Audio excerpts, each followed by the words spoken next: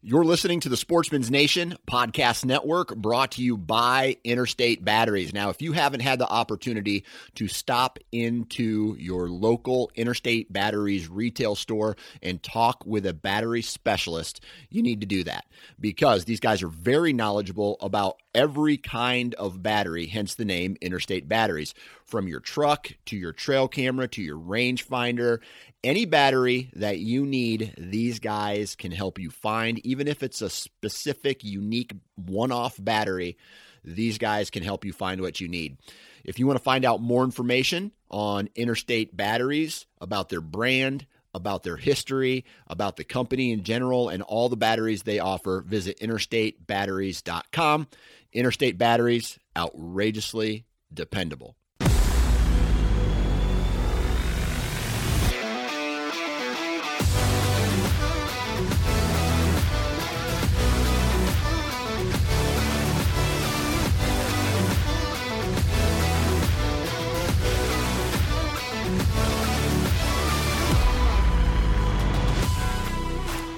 Welcome to the Missouri Woods and Water Podcast. I'm your host, Nate Thomas. With me today are both Andy and Micah. How's it going? What's up, fellas? What's up?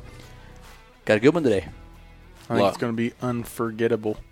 Oh, I'm going to start it He's off. back. Coming in strong. Hey, I stole this, but I'm still going to use it. Where do you store all of your dad jokes?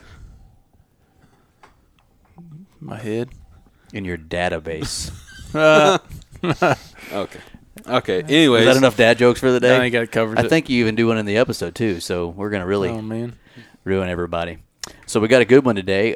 Today we got our buddy Ethan McCabe on to talk about some trapping. Mm-hmm. Yep. He's had a lot of good success. Got a lot of animals. We're actually looking at a lot of his furs right now. Yeah, he came out to sit down with us and brought some different pelts and furs. And, I mean, gosh, we got pretty much every animal that you can think of to trap in our state is laying in my office right now. Yeah. Pretty cool.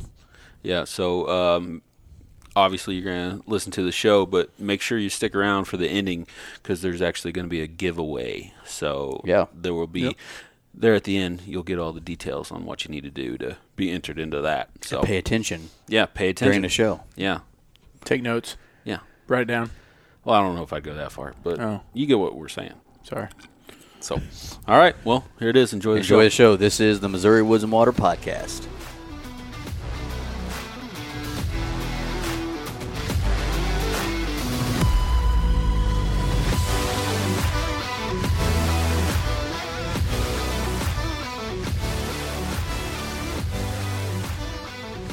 All right, with us today is our buddy Ethan McCabe. Ethan, what's up, man? Not much. How are you, man? Good. So today we're going to cover some trapping. Ethan is a trapper. Imagine that. Trapper. He's a friend of ours. Yep. I've known. A.K.A. Bearded Trapper, correct? Yeah. The bearded trapper. The bearded trapper. Go that give is him it. a follow for sure. He's always trapping something.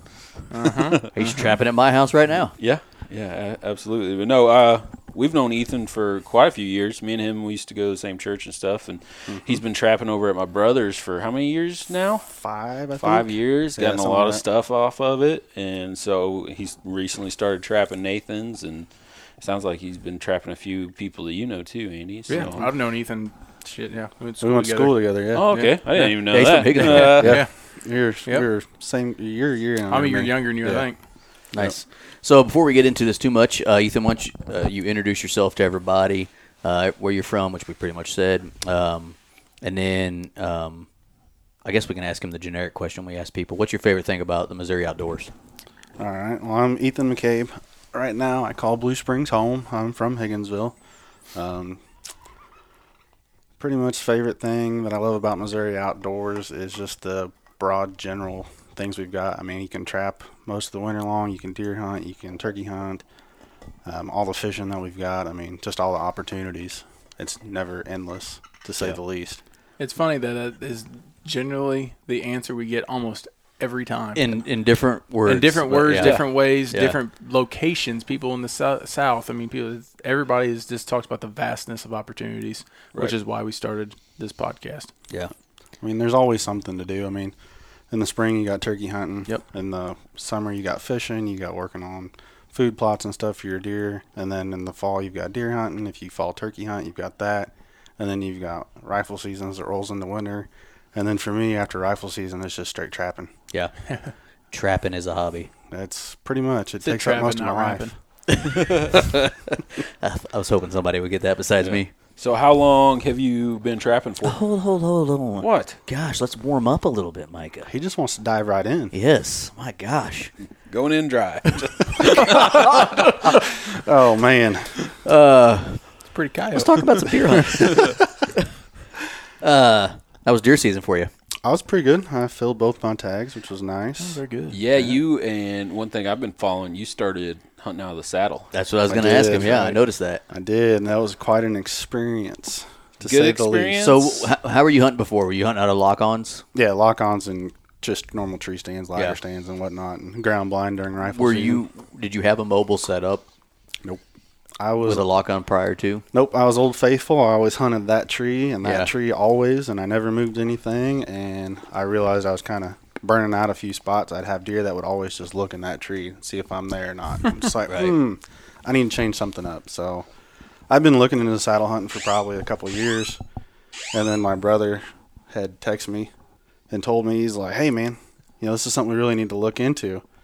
And I was like, all right. So I started digging more into it, and I just finally bit the bullet. I sold all my stands, sold everything just to buy all my equipment. Really? I was like, I'm invested. Nice. So, I mean, do you enjoy it? I do. I love it. It's nice to just kind of be able to walk into a new place. I started hunting more public ground this year. Okay, hold on. What is that sound? Someone's calling. What is that? I have no idea. Someone's calling 911. Nope, that might have been me. Someone just called 911. I just heard hello 911. I don't know. That might have been me. We'll see her in a second. Yeah, we're going to pause real quick, folks. Hold on.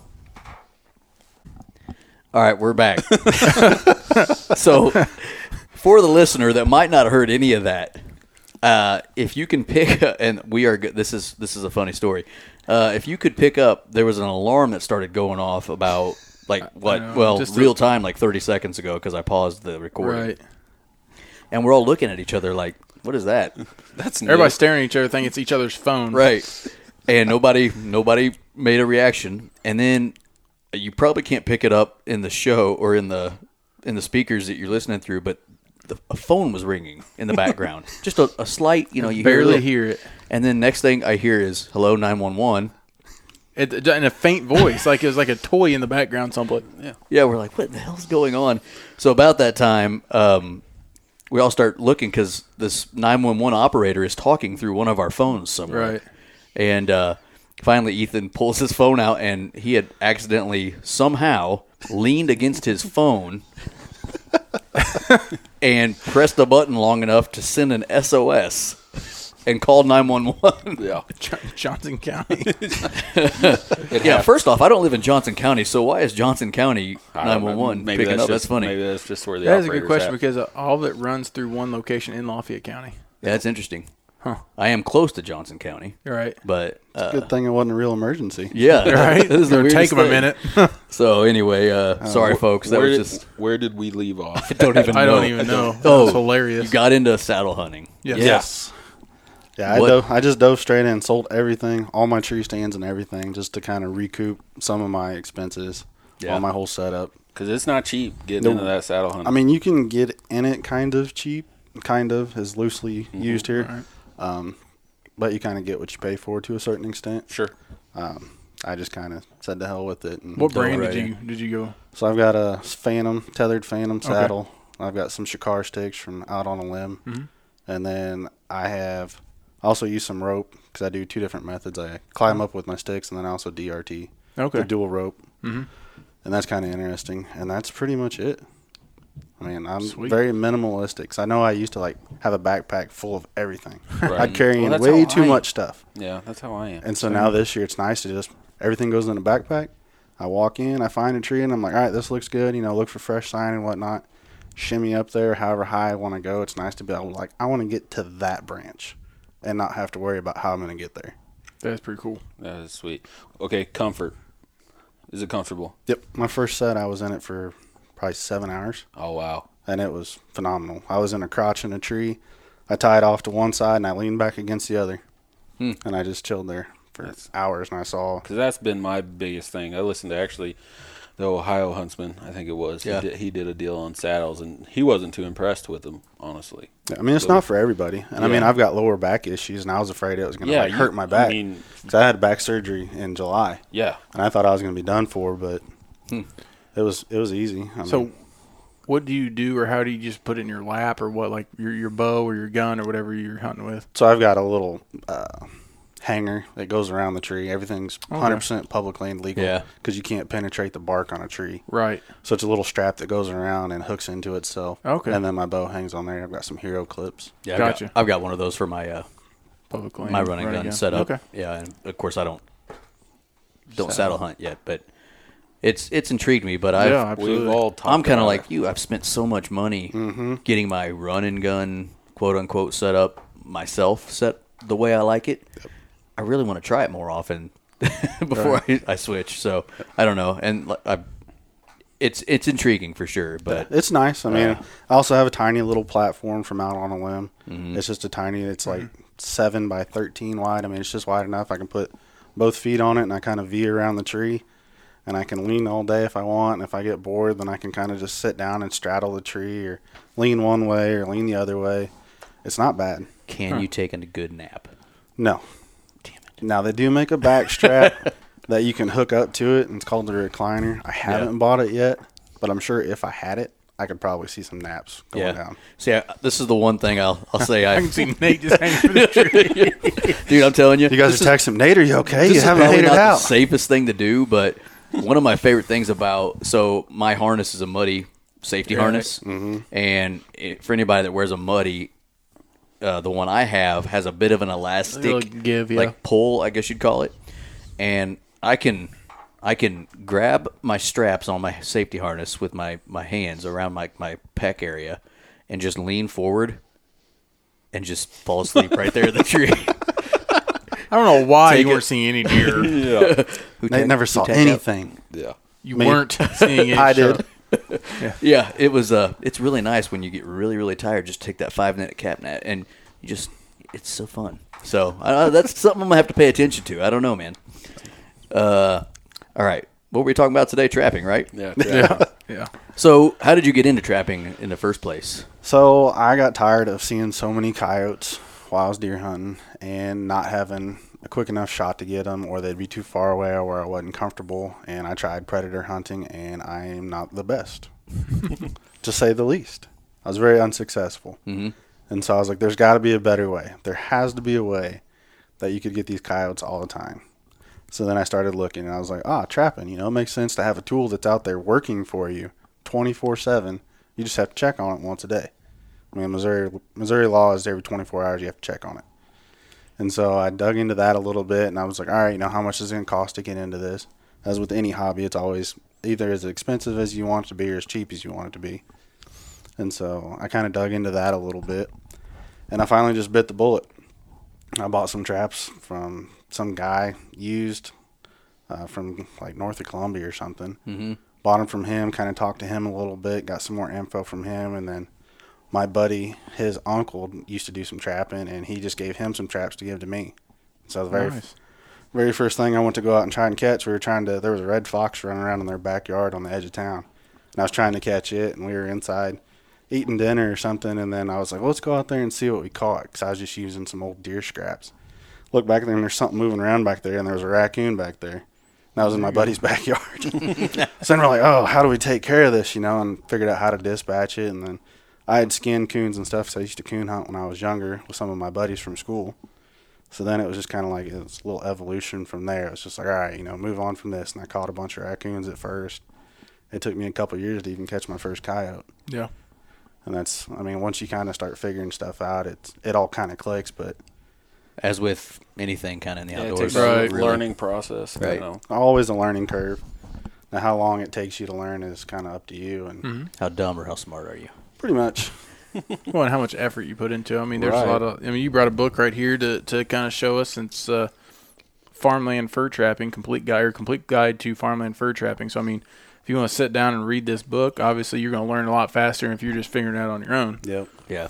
that was kind of back before YouTube became real big. Yeah, I'm sure now you can get on YouTube and learn a now lot. there's just hours and hours and hours of stuff, and everybody and their brother has a video on how to do the same thing. And that was back when everybody was kind of tight-lipped about how they did everything. Yeah, they wanted to keep it their secret. It was real hard. I mean, that barrier to entry was hard to break through. Right. And once I started doing it, and then I was telling my buddy about it, and he's like, oh, yeah, I used to trap. And he's like, hell, I'll get back into it. So then my property would butt up to his property. So then we just started running a line together. Mm-hmm. And I learned a lot from him, and that was stuff that he had learned from other people. Yep. I mean, it's kind of like a little heritage, passing it on between people and whatnot. And we've talked about that on the show before. It's that camaraderie you build in the outdoors. Just another way it goes to show how you just, you get those bonds with people, and they just keep passing information down, and you spend that time checking traps with them, I'm sure, and enjoy that. Yeah, I mean, and you learn quicker too. Yeah, right? Yeah. I mean, it takes away that learning curve real quick. Yeah, I mean, anything you do. When I first started bow hunting, I pretty well bow hunted by myself, and I sucked. Like, I'm not kidding. There was times I'm like, I don't think deer actually exist, because I would never see them. And then I started actually listening to podcasts, and then started doing more with like my brother-in-law Russell as far as stuff together. And, oh my gosh, you start seeing deer, and you start doing this, and it's kind of like what we said. Once you break that threshold or whatever, then it kind of opens the floodgates, and you get more success and seeing more things and things of that nature. So it's like, I know when I first started, everybody would tell you, you had to measure, like everything had to be set in exact distance. Like the first 2 years I was out there with a tape measure, measuring everything. I'm like, by the book it says it's supposed to be right. Well, it wasn't working. And when I come to realize, it's not exactly by the book. It's just kind of like, it works if it works, and if not, you kind of got to figure out what works for you. I'm sure you get a feel for things after a while. This set, and you need to have it this distance. And, well, I've seen this before, and you probably need to have it over here. Yeah. This has worked before, and this hasn't worked. Right. What the hell? I'm going to try something new. Yep. And then it turns out it works, and you're just kind of like, all right, that's a nice little trick to add back to the bag, and maybe it'll work again later on. Yeah. Might be a one-time thing. You might be onto something. Yeah. So, like, when you go out, because we've talked about it a little bit, and you got different properties in different areas and trapping different things. So when you go out to a certain property, are you listening to the landowner or whatever, and you're thinking, this is what I'm going here for, so I'm going to set my traps up for that specifically? Or how does that work? So, like, let's say somebody new comes up and is like, hey, I want this taken care of. So, like, Nate, prime example. Right. You said you had coyote problem. And I was like, all right. And then you said, while you're here, I've got this lake or this pond. I used to have some muskrats in it. Let's look at it. And I'm all right, cool. So I know my main goal when I show up here is coyotes. Is there a possibility I'm going to catch other things? Yes. So I kind of make sure that that. Right. I always ask, is there animals running around like dogs or cats or whatnot?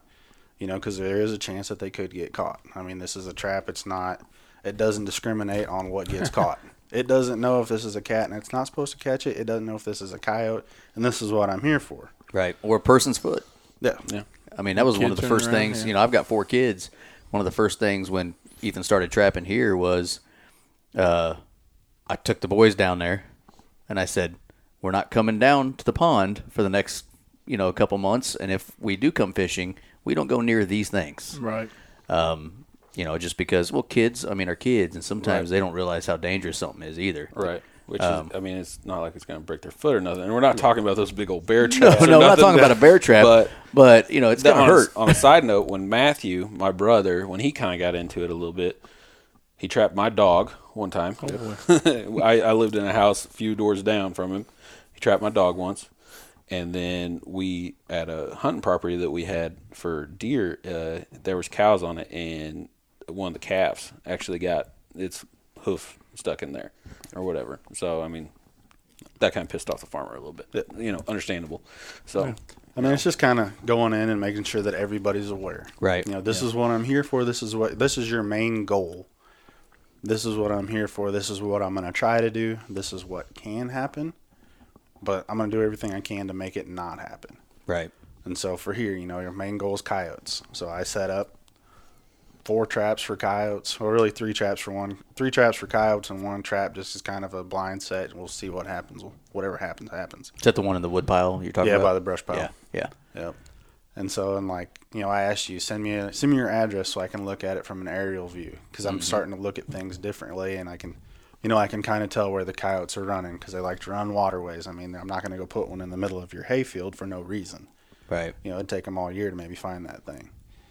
But it's just kind of going in with a mind, you know, like, so your brother Matt's place, I started there because he was losing chickens. Mm-hmm. He still had chickens and guineas, and he was losing them.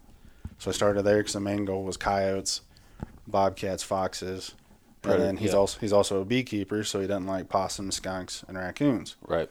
So it's just an overall just predator management in general. Yep. So I trap Matt's a little bit different than I trap Nate's.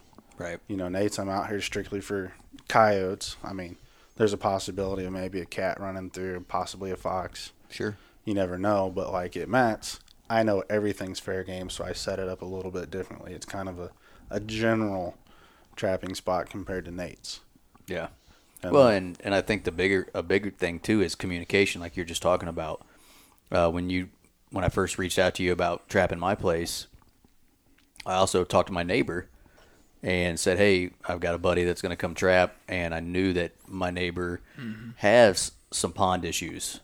And so I said, you know, he might be willing to trap muskrats if you do have a problem out there.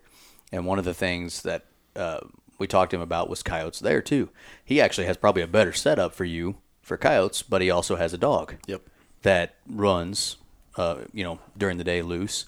And so it was a decision, right, to not trap for coyotes over there. Yep. And that's where communication comes in. Yep. Mm-hmm. Right? So that, because maybe my neighbor has no idea how trapping works and thinks, oh, yeah, you can just set up for coyotes over here, and then his dog gets caught. Yep. Right. So it's, I think communication's big too. Mm-hmm. I want to ask a dumb question. Yo. What are the different types of traps? So there's a few different ones. There's a typical coil spring, which has 2 levers on the sides, and then the actual jaws, and there's different sizes in that category. There's a long spring, which has one long spring, kind of like when you think of like an old mountain man trapper that's packing around the traps and stuff. Those are normally like long springs, what you think of. Gotcha. There's a cable restraint, which is a device that's used on land. It has its own set of rules and stuff. There's a snare, which has to be used underwater in the state of Missouri. Similar to a cable restraint, but not.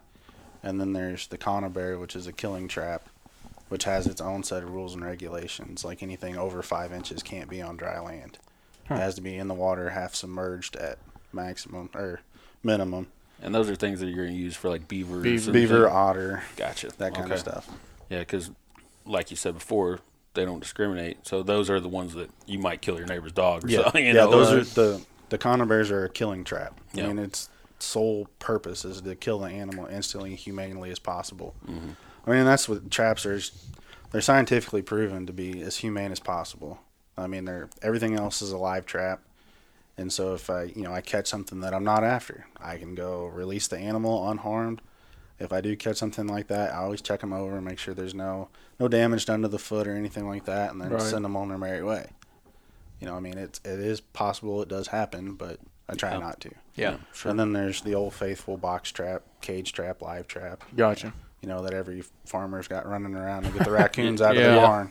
Yep. That kind of thing. Those are the main ones. I mean, and I don't use a lot of long springs because I'm just not as familiar with them. I mean, I have some, but I more prefer coil springs and cable restraints and conibears. You were kind of explaining those to me last week or whenever when you were out here about the difference between like one you might use for a coyote compared to one you might use for a fox. Yep.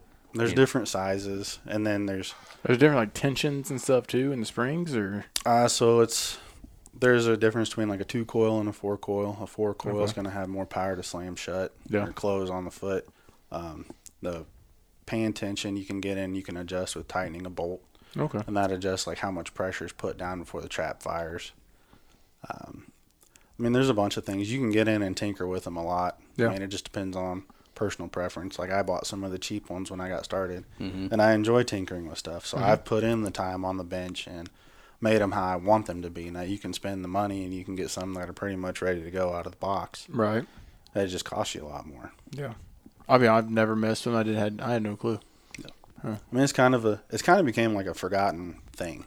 Right. I mean, they're few and far between. A lot of older people, older generations, they used to do it because fur used to be worth some good money. Mm-hmm. Yeah. I mean, I know of a few guys that paid for school, paid for trucks, just off running a winter line. One winter, they could pay for a brand new truck back then, which was a couple $1,000s. Sure. Right. Yeah, I had a buddy, him and his dad, and they strictly did coons, trapping raccoons.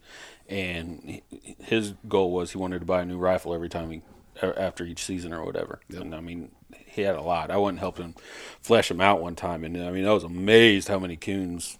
I mean, it was crazy. Yep. But I know I missed the last fur boom by like a couple years. Yeah. When I first started getting into it, a big raccoon you could get $20. Yeah. Nowadays you can't even really give them away.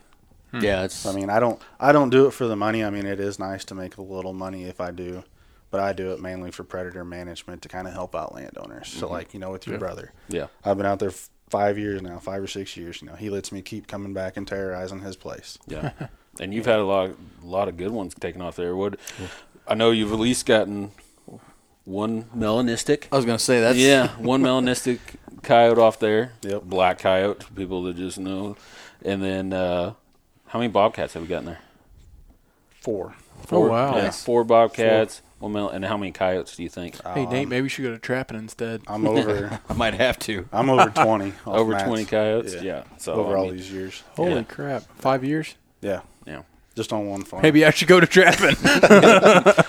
What'd be really cool, too, about it, I think, is, and I haven't trapped either before, but, just from you starting to trap here, me and the boys get up every morning that you've had, the trap set, and look outside the back windows with our binoculars and see if it's like every time you go to check your sets, it's like Christmas morning. You might get coal in your stocking, or you might have an awesome gift. Get a fox. I mean, I can only imagine like the day you walked up to that black coyote. Oh, that blew my mind. I mean, what a day.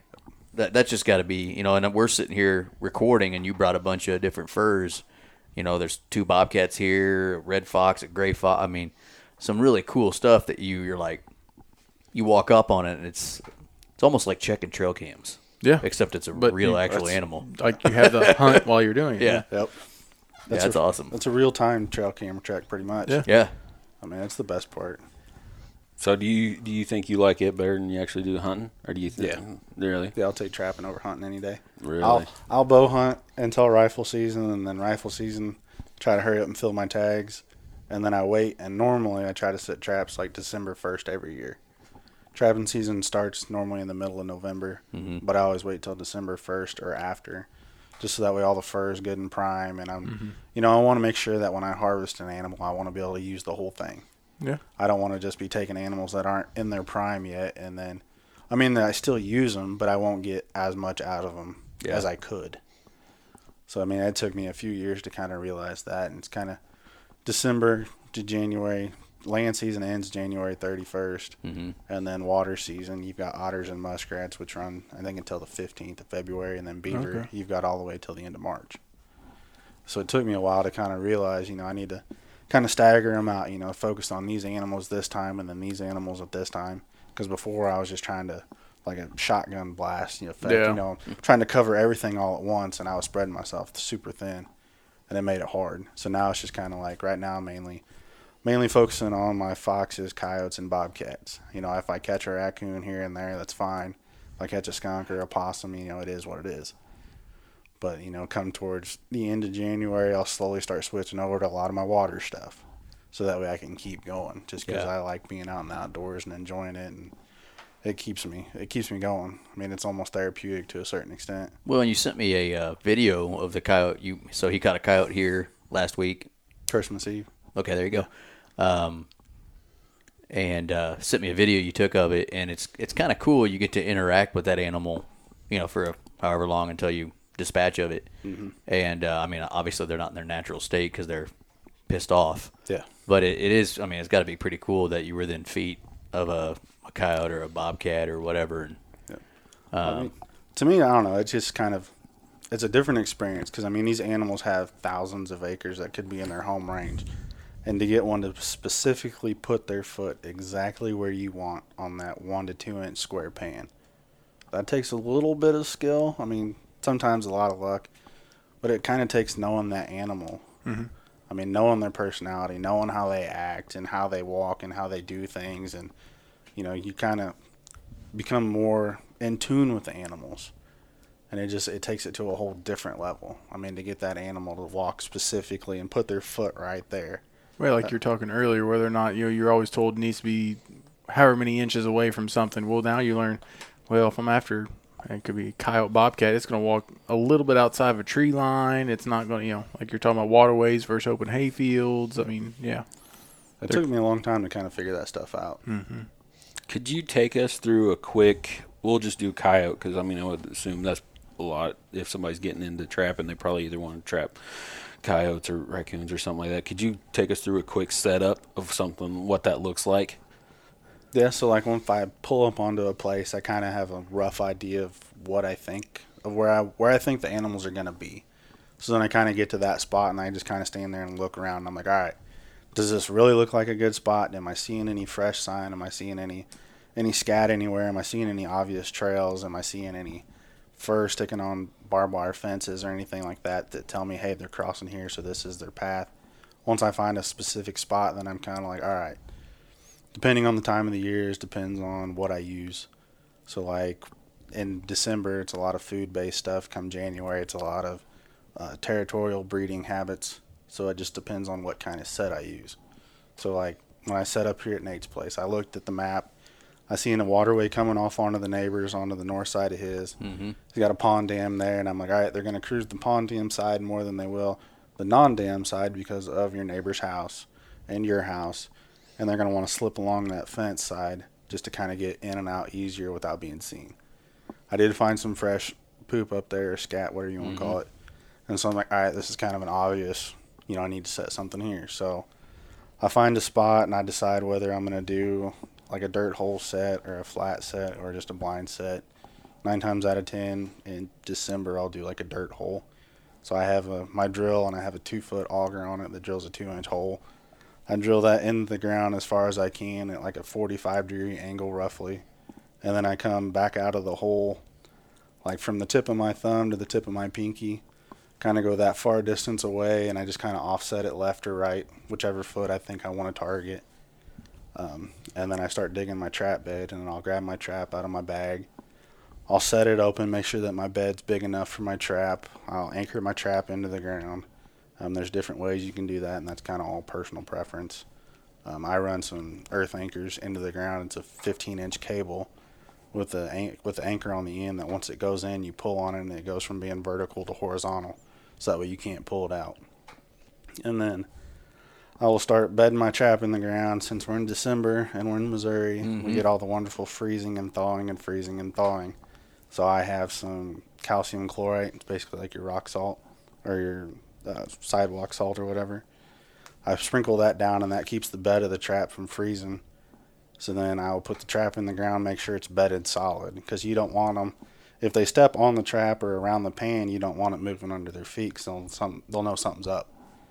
So then I'll put a little bit of peat moss inside the jaws, just so that way it'll absorb any moisture, and it still has enough give in it where they step on it that'll allow that pan to fall down where it needs to fire.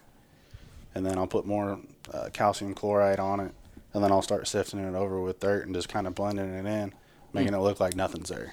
So that hole that you dig in, that 45, the 2-foot or whatever, is that where you're putting your scent or your smell or something like that? Yep. So then when I'm all done and the trap's bedded in and blended in, I'll go get my bait and lure bag, and I'll come walking over, and I've got some sheep's wool because it has a natural smell to it. It's naturally water repellent. I'll put a little bit of bait in it, and I'll shove it in that hole and put it as deep as I can, because you want them to be able to smell it. You kind of want them to be able to see it with the sheep's wool, but it has to be in that hole deep, so then that way they're at that spot longer working. Their feet are moving around more, so that way it kind of ups your percentage on them getting caught in the trap. They don't know when they're stepping on a trap. Yep. Their mind's already, there's something in that hole and it smells good and I want to get it. You've already kind of distracted them from there's something going on up there by their feet. And then I'll put a little bit of lure on the backing of it, whether it be like a gland lure, kind of make it territorial. So they think, hey, another coyote moved in and buried something here. I'm going to steal it from them. So then that's the thought process there, where you could put like a fox-based gland lure. So they think, hey, a fox put something here. I'm definitely going to steal it from him because I don't like him. I just learned like 5 times more than what I ever knew about trapping here. I didn't know any of that. I mean, and then I just put a little bit of urine around it just to kind of cover it up. Yeah. I mean, they know that you're there. Now, to what extent, it depends on how well you do. Yeah, I mean, you're not going to fool them all the way. Do you go in there? Do you spray yourself down with like any scent, something, or do you wear special gloves or anything like that? I wear the same gloves all winter long. I normally wear the same pair of overalls, my bibs, all winter long. Mm-hmm. I wear the same everything. I am not worried about trying to make them think that I wasn't there because they already know that. Because they know it. Yeah. Yep. I mean, it'd be like walking into your house and moving something, and then trying to make it look like I didn't do it. You would walk in and you'd just be like, "That's not where I had that." Yeah, something's up. My TV wasn't on that wall. I mean, Micah may not, but I mean, Micah would be like, "Oh, a Wile E. Coyote." I didn't know we had that table. Awesome. Look at that. I mean, you're not free food. You're not going to fool that animal into thinking that you weren't there. No, I get Who ordered Subway? Where does this come from? I would. Score. Yeah, that would be me. I'd eat it. I'd get trapped real quick. You'd be the damn cow that got trapped 40 times and released because you were too ugly. Oh, man. That was harsh. Good one, though. So, well, that's cool, man. That's really cool. What's one of the craziest stories you've had? Yeah. Trapping. I mean, Oh, man. how long have you been doing it? About 5 years, you said now? Nah, I've been doing it for like 10 years. Oh, 10? almost. Okay. I Yeah. thought you said just something 5 years at Micah's brother. Gotcha. What's one of the crazier stories you've had happen? So I've already got a couple. So one of the Tell first them both. Go ahead. First one, I was at your brother's house, and I was having this fox that was messing with me. Just kept messing with me, kept digging up my traps. I'd move it, and I'd redo it. And he'd come in that night, and he'd dig it back up, and I'd move it, and he just kept whooping my butt. And I was like, I've got to do something different. So finally, I was just like, I remembered I took a cable Dynamite. I took a cable restraint class. And I was like, all right, I've got some of those at home. So I made sure I had all the regs and stuff memorized, and I went back out and I set a cable restraint, and I literally dug up chunks of grass and set them back in there, and I made a little fence. Like, the only way he's getting through there is to run through that cable restraint. Like, he has to. There's no ifs, ands, or buts about it. And then it took me 2 or 3 days to catch him, because then he realized something was up, and he wouldn't go through there because there was tracks in the snow. Like, he walked up to it and it was like, went back around. And I'm just like, man, I'm getting my ass handed to me by a fox. Like, this is He's outfoxed. outfoxed. Dad joke. Does that count as a I dad don't know if I joke? said that loud enough. Outfoxed. Andy Should. Andy, you've been missing on the dad jokes lately. I have so been. I have been slacking. I'll give you that one. So then finally, I remember, because your brother was letting me use his four-wheeler, and I come riding back there to the back of the property, and all of a sudden I looked over, and I just see this fox just looking at me, and I'm just like, oh, I caught him. I'm like, today's the day. And I go running over there. I mean, sure enough, I caught him. And so now he's mounted up on my wall. So that was my first fox I ever caught, and my first catch in a cable restraint. There you go. So, I mean, it's sentimental to me. So cable restraint, is that kind of like, they run like that. You said they had to go through it, and then it tightens when they go through it. Is that what? It'd be like comparable to like a choke chain. Okay, that's what I was kind of envisioning. It doesn't kill them. It doesn't strangle them. It's they pull on it, it gets tight, and then as it it doesn't kind of loosen. It loosens a little bit, not a lot, not enough to where they can like slip their head out or anything, but it's enough to where they're still alive there. And if you caught something you weren't after, like a dog or something, you can let them go. Gotcha. So that's something that's special in Missouri, and there's a few other states that have cable restraint laws. But I mean, it was cool to finally catch him, and I'm like, I finally got you. Yeah. The tiny little red fox. I mean, he's not small, but I mean, just in general, foxes are small. Yeah. To finally catch him, I mean, that was the best part. And That's pretty awesome. So, real quick before you get to the next one. So, the difference between a cable restraint and a snare? A snare. Is this restraint made for the head? So, a snare will lock down, and it will not back off. And So it'll choke them. Choke them out. Yeah, They'll choke 'em. strangle, they'll strangle themselves. So, it's made to kill them? Yep. The snare is made to and kill. The restraint's just made to hold? Yep. Learn something new every day. I could probably talk for hours. And then the next one, it was the same year. I had a bobcat mess with a set on the other side of the creek. And I was just kind of like, all right, maybe I'll catch him. Because your brother asked me when I first started out there. He's like, you ever caught a bobcat? And I'm like, nope. Just being honest, never caught one. I mean, it was just kind of like, well, all right. Well, there's some back here, and I'm like, it's kind of my goal. It's like I want to catch one, be able to prove that I can do it, and just to kind of help my little experience and my ego just by that much more. So he kept messing with me, and I'd miss him, and then he'd come back like a week later, and I'd miss him, and he'd check stuff out, and like every time he'd check something out, I'd move something just a little bit, just to make it new every time. Mm-hmm. So then finally, I'd got off work one day, and I was like, I need to go check my traps real quick, and so I ran out there, and it was on your brother's birthday, because I remember this, and I pull up, hop on the four-wheeler, nothing in my traps up front, and I'm driving back there, and I'm looking at the set from afar, and I'm like, something doesn't look right. I don't know what it is, but it doesn't look right. I shut the four-wheeler off, and I get off, and I stand there, and I'm like, what doesn't look right here? And then there was this tall grass that the bobcat had kind of laid down in. And all of a sudden I'm looking, and I'm like, oh, shit, that's a bobcat. I finally got him. I finally got this son of a bitch. And so I'm looking at it, and I'm like, I can't believe I caught it. And I'm like, hang on, how well is he caught? Because I don't want to be one of those guys that has had something caught in a trap, and they didn't have it very well. And all of a sudden it just, boop, pops off and runs away. Yeah. And so I'm like, oh, all right, he's caught from a really high to a low really quick. And so I'm like, oh, he's caught really good. So then I'm like, all right. So I dispatch him, and then I call your brother.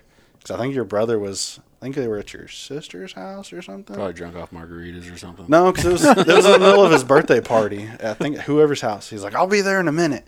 He left his own birthday party. They came to the house. He's like, you really caught it? And I'm holding it up, and he was all excited. It was a gorgeous cat, too. Is that the one that's here? No, that one's mounted on my wall, too. Yeah, that was an expensive year. Your brother's place has cost me a lot of money. I know. Is that the same place you got the black coyote off of as well?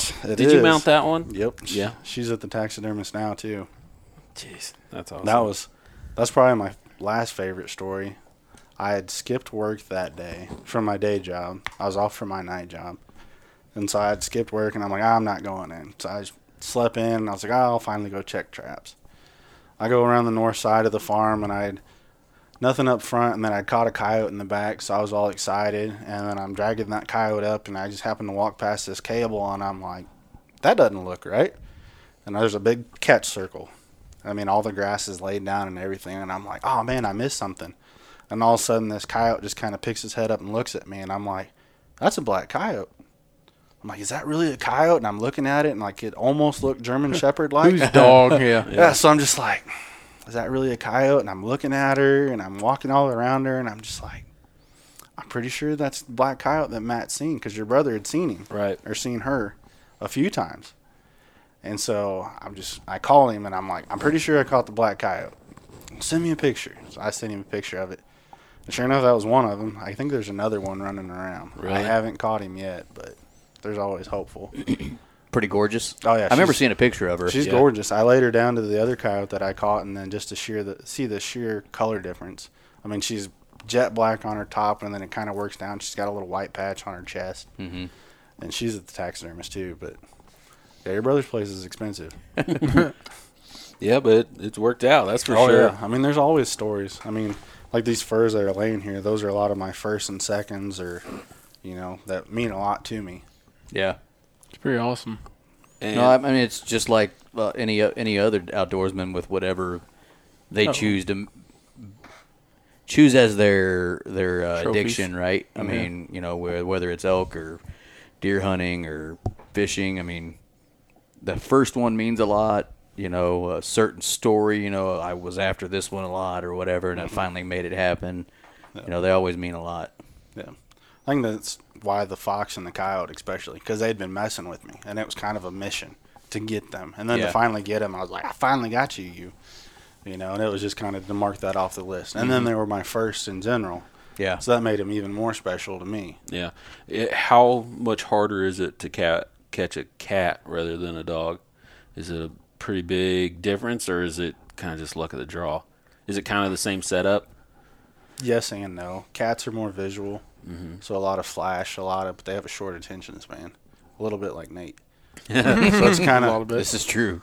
So it's kind of once you get their attention, and then you got to get their attention to something else, and then to something else, and then it's finally they're close enough. Then they start using their nose, but they're a lot of visual. Is where coyotes and foxes are more nose-driven, smell-driven, rather than scent or sight. Okay. You know, if a coyote sees something that's real flashy, most of the time, he's going to kind of steer clear of it and like, something's not right over there. I'm not in.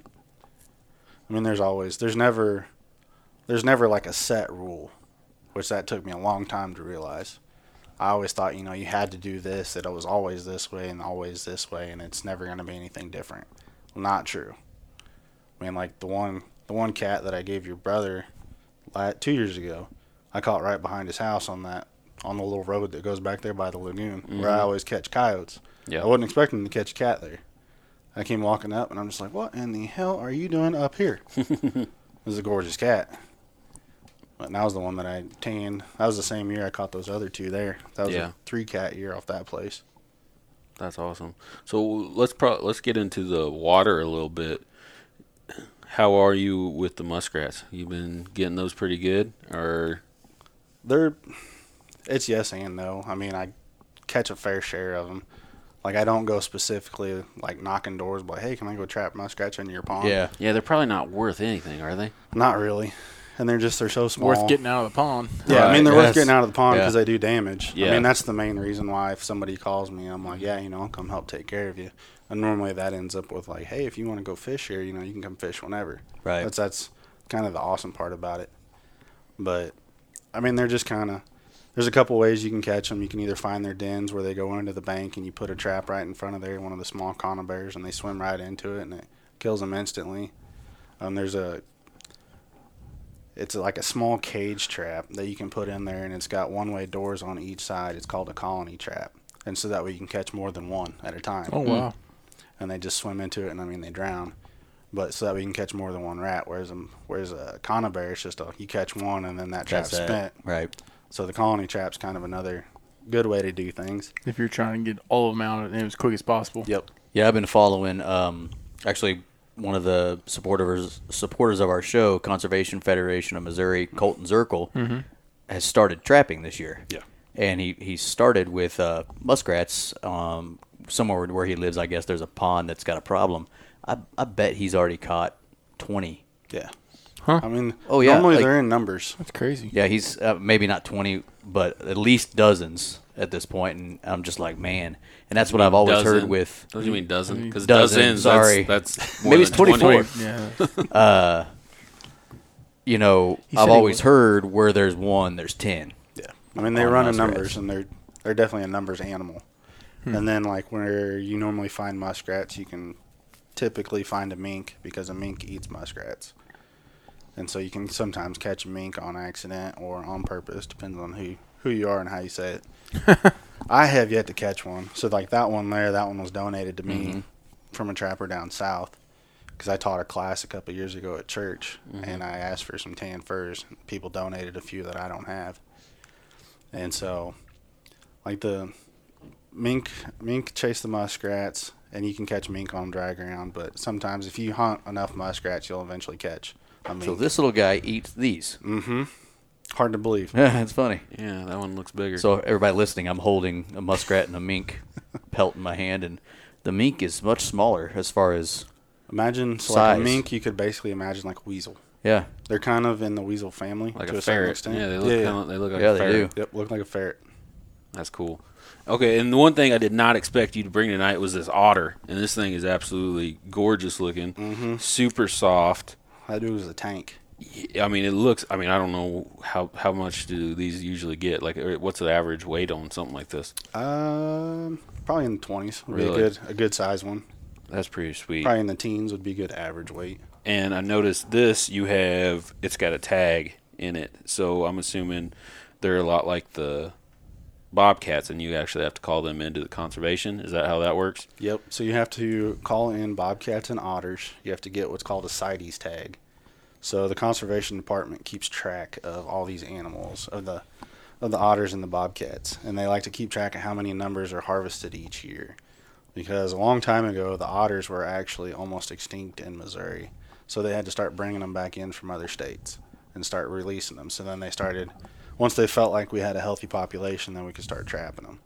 So that's kind of the reason. So the otters got a CITES tag, and both those cats have tags. So, did you go out specifically for this otter, or did you probably? So I knew that there was otters in that pond. I mean, I went there because he was having a beaver issue, and I saw the otter scat on the ground, and I was like, "There's a possibility," but I'm not like I'm here for the beavers, and if I catch an otter, that's a bonus. So I had put one set on the bottom side of this pond where I could tell they were coming from one to the other, and I was like, "This is kind of for the otters, but the beavers are using it too. So if I catch whatever, I catch whatever. It's a bonus for me." And then that day, I ended up catching an otter on the bottom side of the pond, and I caught an otter on the top side. Oh, wow. Yeah, too. So they were running together. That's pretty cool. Yep. So they run kind of with the beavers and stuff. Yep. So, like, the old saying is once you clean the beavers out of a place, the otters will move in because they'll take over their lodge and use it as their own. That wasn't exactly true on that one because I had only pulled one beaver out of that farm before I caught those two otters that same night. And, I mean, they all live together. Like, one of the beavers that I pulled out of that lake had a big otter bite on his side that was starting to heal up. Wow. Which was crazy. Yeah, that's pretty cool. So, beavers, how you that's probably something you go after quite a bit, right? It is. I mean those they kind of bring a little bit more money too, don't they? Not this year. Not this year? Nope, not this year. But They just bring a lot of damage. yes, Yeah. they are big damage control calls. I get a lot of calls. It's, hey, I got a beaver that's moved in. It's destroying all the trees around my pond, and I like him here, and I want him gone. All right. So I go out and try and catch him, however. Or the beavers will go in and they'll start plugging up your overflow pipe. And then on a good heavy rain, next thing you know, your pond's flooded and washed out the dam. And now you got to have your pond rebuilt. So beavers will cost thousands and thousands of dollars. So, I mean, I'm not the best water trapper in the world to say it, but I've caught my fair share of them. I think last year I had 14 beavers.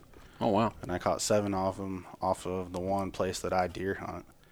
And then I caught some of the other ones at your buddy's place, and then a few other were just random phone calls from people. Hey, I noticed this beaver moving in. He's starting to cut down my trees. Can you get him out? And sure. Use the same style of traps. You can either use a foothold or you can use a conibear on your beavers and your otters. You just kind of similar setups. You're either going off of food for them or you're going off of territory, or you're doing a lot of blind sets where you can just see that they're going in and out of these spots, and you can put a trap in that, like a 330 in that spot, and they'll swim into it and it'll snap shut and kill them instantly. Nice. Very cool. So, and then like a lot of these animals, so like the beavers and stuff, use their pelt. The beavers have a castor gland in them that's used in bait and lure making, like in trapping in general. That castor gland gets used in a lot of other things, so it has an actual taste to it. I don't know who the first person was that said, hey, I want to taste that gland. But whoever it was discovered that it had an actual flavor to it. And it gets used in like a lot of food stuff. It gets used in a lot of makeup products. Really? Yeah. If you ever see anything that has like natural castoreum in the ingredients, there's a good chance that might have came from a beaver. And then like a beaver, you can actually eat it. They taste really good. That's what I've heard. No, it's basically like water beef. I mean, those little guys, all they do is swim around and eat that cellulose layer underneath. Did you eat the tail? Have you ever? I have not. I think I was watching him. I think it was Meat Eater one time, and I think he ate the tail or something like that. Old timers used to do it. It's basically like a big chunk of gristle. Yeah, that's you just kind of gnaw on it for however long it takes you. I think he said it has to be a pretty big beaver to actually get anything out of it, really. Yeah. I don't know that for a fact. I have to go back and watch it. So that's awesome. Well, I just like looking at all the. I don't know if we ever said, but Ethan brought a couple coyotes, he has a red fox, gray fox, a couple bobcats, beaver. He had a little bit of everything. Mink, muskrat, otter, skunk. Yeah. Is there anything here, or is there anything not here that you can trap? The only thing not here is a badger, because I have yet to catch one. And in southern Missouri, they have the nutria. It's like basically a supersized muskrat. It's moved up from the south. Yeah. And those are the only things that I know of that I don't have that Missouri has to offer. Now, other states, there is other animals, but I don't have them yet. Yeah. That's on the bucket list, is to get those animals. That's pretty cool. Badger, I bet that'd be a tough one. I've heard up where we go hunting up north, there's been spotting of a badger, but I've never seen one in life or anything like that. I'm waiting for the day one shows up on your brother's. Oh, I'm sure. That place surprised me with everything else. Yeah. It's a funny story. A badger. Having an uncle was out filling sinkholes in a farm. Ethan probably knows this. Oh, I know this story. And it probably might be different than what I understand it as, but he was pushing in with his blade holes in the farm, right? Pushed in a hole, came back and said it was dug back out. I was like, what in the world? So he pushed it in it again, dug back out. Well, from my understanding how the story went, finally he pushed it in, and he sat there with a shovel. Out pops this badger, and he just smokes it in the head with a shovel and just kills this badger that comes out of the hole. And it was the craziest thing I ever. I didn't get to see it. Actually, I got to see the badger, but I wonder how long he had to sit over that hole. Well, he said he pushed it in. He could see it starting to work. Oh, like, really? It was pretty immediate. Like it was in that hole right when he was doing it. And it started digging itself back out, and he grabbed the shovel off the tractor, and it popped out, and he just whap. Whack-a-mole. Nice. Whack-a-badger. Very cool. That's awesome, man. Thanks for coming on. Yeah. It's a lot of good information about trapping. I mean, like you said, it's kind of almost like this dying thing that, because they don't bring a lot of money anymore. Yep. But I could see where this could be an addicting thing that I probably ought to check myself on before. Yeah. Before You you know, go down hobby. that rabbit hole. Well, I mean, there's a lot of responsibility to it. I mean, you got to be able to check them every day if you're going to have them out, and that If sort you're of going to do it, stuff. got to do it ethically. Yeah, Yep. you got to do it the right way, just That's like the anything main else. thing. I mean, I think when I first thought about it, I immediately went back to remember how Disney always showed you the trap, and it was always this great big bear trap, and it had teeth, and if an animal got caught, it's whatever got ripped off. I mean, I think as a young age, we're all kind of not almost brainwashed, but kind of made to think that these things are scary bad. and evil and whatnot, and they're really not. I mean, all they do is they basically can just kind of handcuff the animal to that spot until you get there. And if it's something that you want to catch, then you dispatch it, and if it's something that you don't, you let them go. Didn't you, out at my place, didn't you get a little small possum? Yep. I think possum, you said, on one of the traps, and you I just let him go. let them out. Yep. Yeah. So that's the nice thing about the live traps. If you do trap something you're not supposed to. Yep. I mean, I've caught my fair share of domestic animals that weren't supposed to be there that ended up being there somehow. Yeah. And I mean, just kind of walk up to them, just kind of calmly talk to them, just, hey, I'm here to let you go. Everything's all fine and dandy. Let them out of the trap, love on them, and then kind of give them a swift kick in the butt and say, hey, get the hell out of here. Yeah. This is not a safe place for you to be. Yeah. Well, I mean, things like that are going to happen in this situation. Like I mean, said, my brother caught my dog one time, and he must not have done a very good job because I'm pretty sure he pulled the trap out and then went to my brother's house or something like that. Get this off me. Yeah. Uncle Matt, what the hell? He got him by the toe. I remember that. And so, luckily, my ex-sister-in-law, she was a vet, or she works at a vet or whatever, so she bandaged him up, and he was fine, obviously. So it was just a pretty funny story. Yeah, that's funny. And that's kind of the beauty compared to like I enjoy predator hunting, but I mean trapping, it's kind of, if I don't want you, I can let you go. As compared to predator hunting, I mean, you shoot something, it's dead. Yeah. That's not, Right. doesn't get much deader than that, and you can't really let it go. Well, that's cool. It is. I know you don't have any traps set right now. Like No. here, you have them, whatever it's called, open. I tripped them all because of the But storm. moved when in. they are set, you're always hunting. Yep. You're passively hunting. It's working in the ground for Right. me. I don't have to. Instead of us sitting here wishing we were hunting, he's sitting here. Yeah. Pretty cool. Very cool. What's your favorite thing to trap? Is there one that sticks out? I don't know. I'm starting to enjoy the water trapping more as I kind of dig more into it. 'Cause, I mean, it's fun to try to chase an otter or figure out beavers because they're very smart and they can become educated very quickly. Gotcha. If you miss one, or if you have I caught one and he left me his toe and he slipped out of the traps, and it took me 2 weeks to finally catch him. I had to be more patient than him, and I had to throw more tricks at him Yeah. to finally outsmart him. What? I mean, it was cool to be able to finally, seal the deal on him. Yeah. Isn't that That is cool. so would you say beaver's your favorite thing at this point to try to trap? I don't know. I'm still pretty fond of the coyotes and cats. Yeah. Yeah. Just because, I mean, it's a apex predator as far as this part of the country. Yeah. Do you ever put like trail cameras out over the traps to see what's happening? I have before, and like some of the older trail cameras that I had, like the IR wasn't as good as like nowadays ones. So then like the animal, I could see where they were checking out the set, and then they would notice the camera. So it would distract them from the trap. Yep. So then I stopped doing that because I was just catching a lot of trash, like possums and stuff in there, because they don't care. Yeah. Right. They're the quickest thing in a trap. It seems like as soon as you set it, and on a nice warm night, you can almost guarantee you're going to have possums the next day. That's probably pretty frustrating because you're out there after a coyote and here's something you don't want. Yep. And now you have to wait again and go through the whole process. And in my opinion, quite literally the ugliest animal on the face of this planet. It is. I mean, they're an ugly little creature. And they're kind of worthless. Yeah, they eat ticks and stuff. Yeah, they are beneficial. Not as many, but they do eat some. But they are not attractive. I mean, like at least with a raccoon, right? Yeah, they're good-looking little buggers, but they can be cute. They're mean, but they can be very cute. Mean. Yeah, really mean. How in between, like let's say you trap a coyote, can you go ahead and set another trap, or can you reset that trap? How many times before? How long do you give a trap before you say, okay, this place is dead, we're not doing it no more? It depends. So like the way my schedule works. Like, during the week, I only do checks. I don't do any remakes during the week. I wait until I have a day off to do all my remakes just because it takes so much time.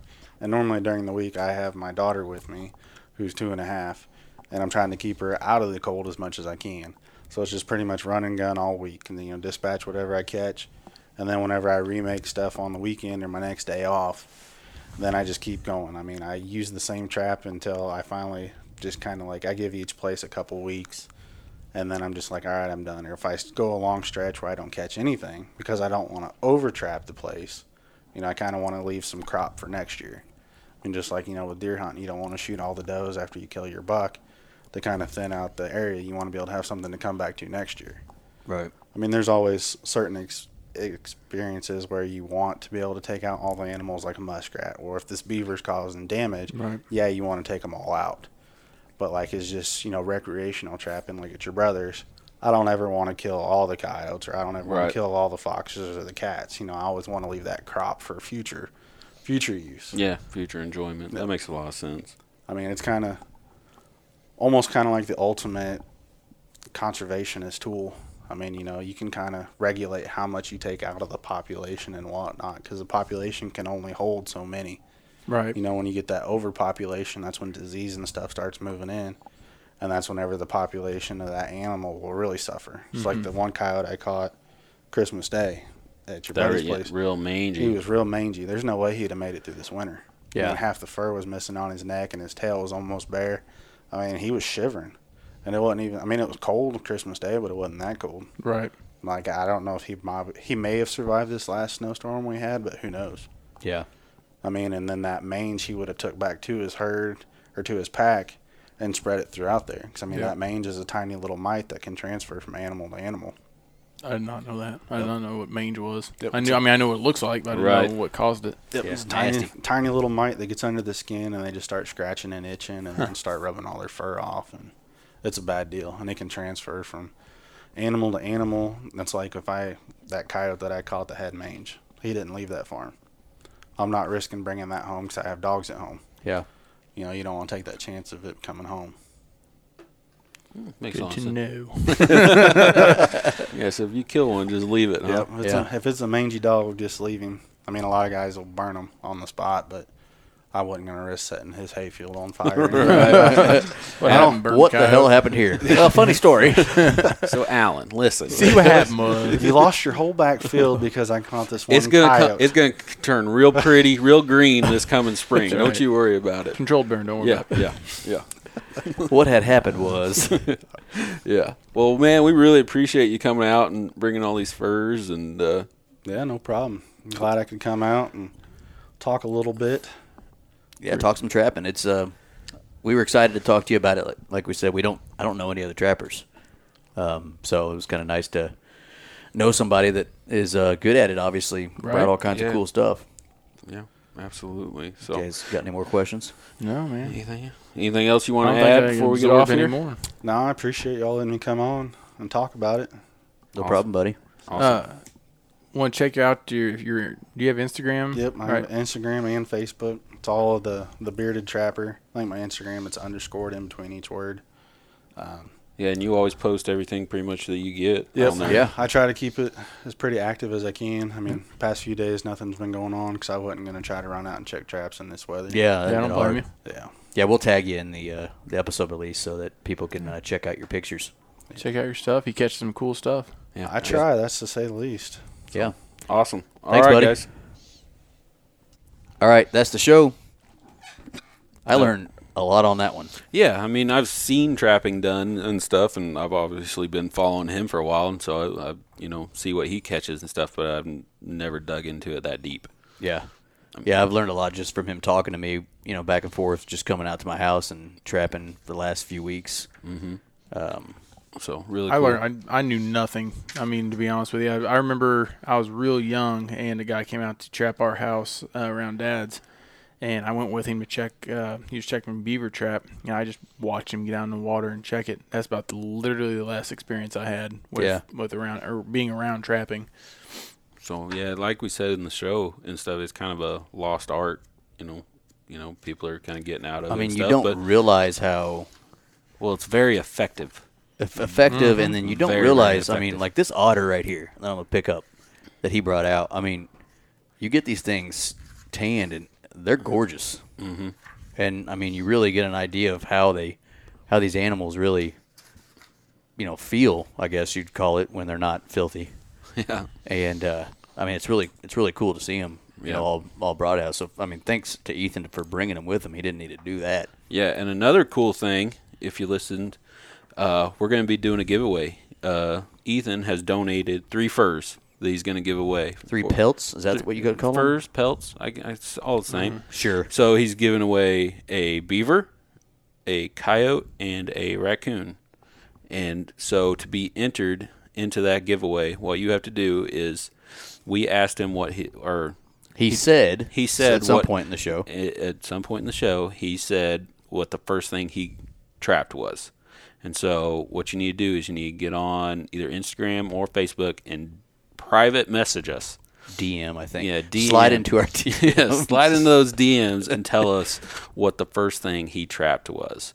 And you're going to be entered into that, and the way we'll do it, there'll be 3 winners. The first person that gets drawn first, they get to pick which fur they want, and so on and so forth. Yep. So, listen up, pay attention to what he said. Hopefully you don't have to go back and re-listen. Yeah, so what we'll do is actually the date, so this will drop on a Tuesday. We will give it until Friday for people to sure. send us their answers. Yeah. If they send us the right answer, we'll enter them into the drawing, and we will draw 3 numbers or whatever, 3 people. Yep. First person we draw, we'll get to pick first their first pelt they want, the second pelt, and the third person gets the last one that wasn't taken. And that sounds fun. Any one of them are they're all awesome. Yeah, they're beautiful. Really cool. I'd go with the beaver if it was me. If I got picked first, just saying, beaver's pretty sweet. There you go. Micah would go with the beaver. I went with the coyote. Really? Okay. Yeah. So anyway, and if you don't want one of them, don't enter. Right? I mean, these are we want these to go to somebody that wants. We're not throwing this giveaway at you guys. We're not going to be posting it on social media. This is just going to be. Well, we are. I still will post it, but not like it's not like a normal giveaway. This is a giveaway that Ethan was. You have to really appreciate this stuff. Yeah, Ethan was nice enough to donate these. Yeah, and so we don't want someone taking one of these that's just gonna, throw it in the garbage or not do something with it. We want somebody to take these pelts and enjoy them. Yeah, and appreciate them because they're really cool. They really are, and they look good anywhere. So yeah, we really appreciate Ethan donating those to us. So thank you, Ethan. So awesome. All right. Well, that's it for us, guys. We'll holler at you the next time. See ya.